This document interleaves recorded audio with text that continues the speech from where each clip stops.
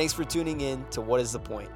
This podcast is tailored for those navigating their 20s and 30s who want to end up somewhere on purpose.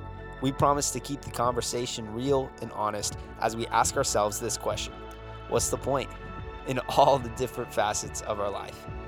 It's our desire that you would gain practical handles to these deeper questions we ask ourselves every single day. So with that being said, let's hop into this week's episode of What is the Point? Well, hey everyone, welcome to another episode of What is the Point? And we are here tonight. I'm excited for our guest, but she's not really a guest because she hangs out with us at the Point. She's a leader. Her name is Tally. She's a leader among leaders. Tally, I just want you to say hi to everybody. Hello. Hello. And how are you doing this week? Not gonna lie, it's been a week. I have bronchitis, and I realized what that woman said when she said, ain't nobody got time for this. Oh, gosh. You don't sound like you have bronchitis at all. Good. Tally. Do I sound like my name is Delilah on Smooth Jazz? Yes. Awesome. What is it? Saturday Night Slow Jams. Is Absolutely. that Delilah? Call in, request a song. Yes. Call in for your favorite song, and we will play it. Okay, so Tally, what's the best thing that's happened to you in the past week, other than getting sick? I went to Florida. Florida? And I sat on a beach, and I did absolutely nothing. And that was the best thing to happen. Did you do absolutely nothing with someone or just by yourself? I'm an adult, but I'm a young adult, so I went with my parents. So That's yeah. awesome. Yeah. Quality family time's always the best. Oh, absolutely. Do you go on vacations and with your family and it's just peaceful, everyone gets along, or is it like a little friction sometimes? What's that like? When 70% of my family is there, it's smooth sailing. When 100% of the family is there, it can be chaotic. Do you have a big family? What's 100% look like? Our last family reunion, just my dad's side, I think we had 57 people. Wow. So you get like the family together. Oh, the family. Not like the family. It's the family, like the entire. Yeah, I'm talking aunts, uncles, cousins, second That's cousins, awesome. their dogs, their cats, their puppy litters. Everybody's there. I don't even think 57 of my family members are alive. I'm sorry. She says, I'm sorry. Or I just might not have that big of a family. Yeah, or your family's Honestly. old is what Or you're they're saying. old. Maybe that's it. Maybe that's it. Now I'm sad thinking about it. So Yeah, well, that's okay. let's just get off of that.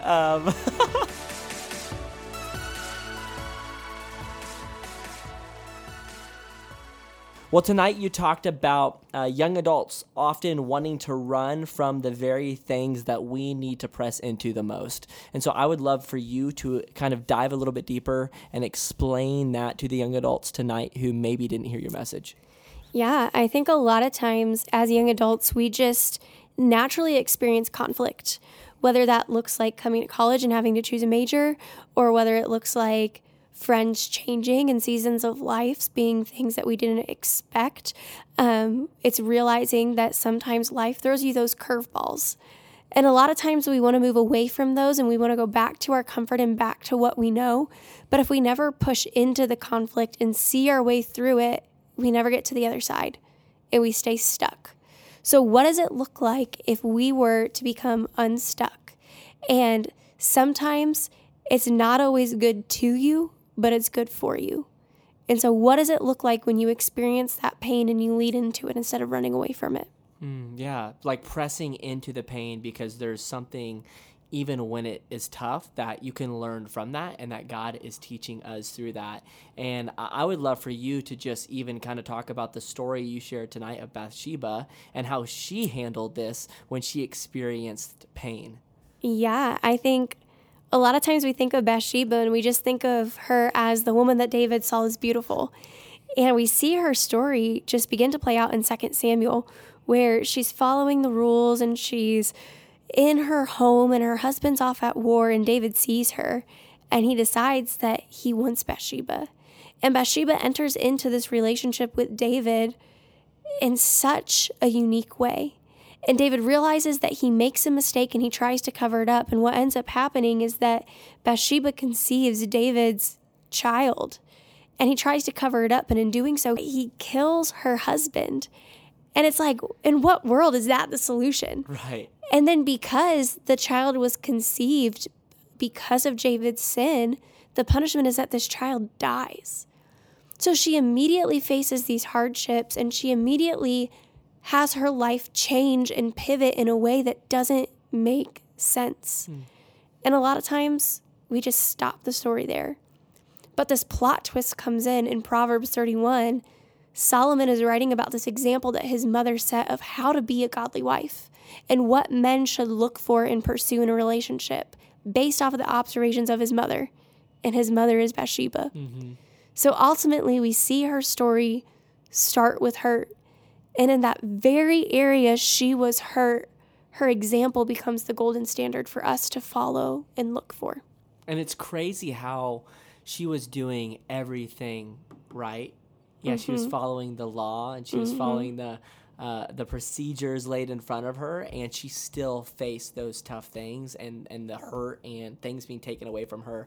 And I know, Tally, you relate to Bathsheba in that way, that you like to follow the law. You like to follow procedure. When was a time in your life that you were trying to do things right and it went a completely different way and you still had to press through?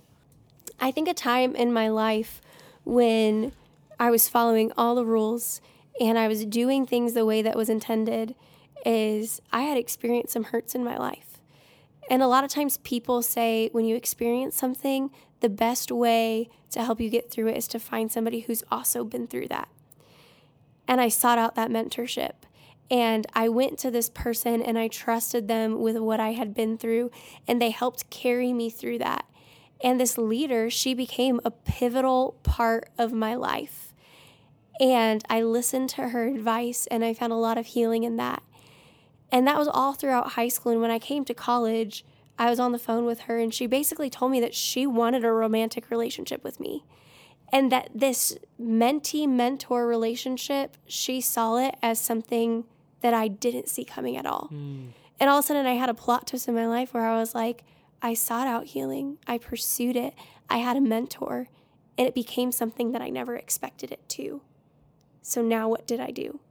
Yeah, what's next? You're leaving me on the edge of my seat, Tally. Yeah. So I knew that the right way to heal was to be in community. And that's what I had done before. But now community had hurt. And now there was a mistrust there. And for the longest time, I went around the pain. And I decided, you know what? Not for me. I'm not doing that again. But I realized that the very thing that went so wrong, when it happened again in the right way, would be where I found my healing and where I found what community really meant. And I look at how there was such a plot twist in my life of, I don't want community. It hurts. It's wrong. I'm going to be tricked. I'm going to be mistreated. And now I see community in a completely different way. And who would have thought that this Enneagram 5 INTJ, who counted herself out of interacting with people, would sit here today and work towards helping other people find community. Wow. And make these systems so that it's possible for everybody else. The one thing that hurt so much brought so much healing and became a passion of duplication. Yeah, God has a sense of humor in that way, right? Oh, absolutely. If you think that God is just this mean, ornery dude, he is not. He is joyful. He is funny. He is a comedian, and we don't always see it that way, but yeah, it's just so encouraging to hear that in your story, and so many stories where I hear that God took someone who went through something really, really tough, and it was a pain, it was a hurtful moment, and then he flipped that around and made that a beacon of light for other people and shining light on how God used these other people and healed them, and now it's a story of hope for other people. And so in your story, what happened was you seeked out this mentee-mentor relationship, and that was your community with this person in a way, and you went down that path, and then at plot twist, it completely shifted, and you're like, whoa, this isn't what I signed up for. And then through that experience, you actually found what healthy community looked like. Is that what happened? Yeah, to learn how to do it the right way, I had to see it in the completely wrong sense so that I knew how to get back on track. Wow. what was the biggest thing that you learned through all that? Was it to just keep pushing through when things get tough, or was it that God can take my mess and turn it into a message? Like, what was the biggest thing that now you look back and you're like, wow, that hardship that I went through, this was my big takeaway? I think my biggest takeaway through all of it is that I had approached the relationship as this is what's going to make me better. And I'm going to find healing through her. When really, I should have seen that the answer was not in finding this human being. This answer was in this human being pointing me to God. And so how do we have this gospel-centered view of community that these people aren't the answer, but they can point me to the one who is? And how can I step into that role as a mentor where I realize there are so many catchy sayings that I can say? There's so many books I can read. But how can I bring people to God instead of bringing them to me? I like that. Yeah, I can look back in my own life and see there's so many people that pointed me to God and pointed me closer to him, or I experienced a hardship with that I then look back on and I'm like, wow, I know exactly why God put that person or that situation in my life. But when you're going through it, you never know. You're like, why? Like, what is this? This makes no sense. But then you look back, you get to the destination, although we never really arrive at the destination. We get there and we look back and we're like, wow, I see the path that God took me down, and I see why. Because there were some hard lessons that I needed to learn to be able to do the things that I'm doing now and to be able to point people back to Jesus in the way that I'm doing now. Yeah. What would you say to someone who's wanting to press in, but they feel like running? So they're wanting to press into those hard things, but they're just like, this is so hard. I don't know if I can do this. Like, running seems so much easier. Yeah. I think of this one saying, and it's feelings are real, but they're not reliable. It makes sense to want to run.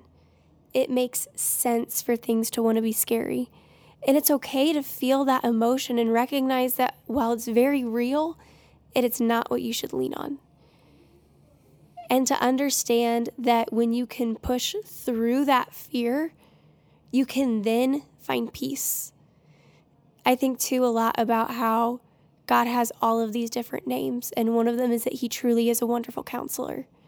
And so when you feel that fear, when you feel that anxiety, when you feel that pull to do something out of comfort, realize that the wonderful counselor, he's challenging you to gain a new perspective.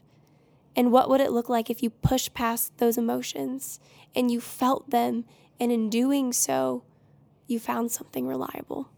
So if we're not relying on our feelings, are you saying we're relying on God or relying on our disciplines? What is it there that? I think it's both. I think when you feel those emotions, it's so easy to be swayed to just follow them, and you throw all logic and reasoning and thinking out the door because you're so overwhelmed with what you're feeling. And that can just put you in this silo. But when you recognize, like, I'm feeling this, I need to stop, I need to process it, and you use those disciplines and you follow after what God has, that is when you get to the point where you recognize, I felt that, but I did something about it.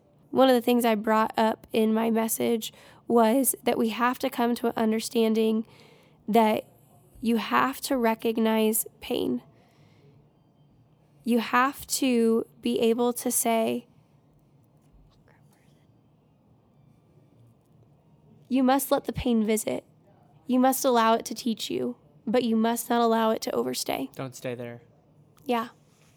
Get up. Do something.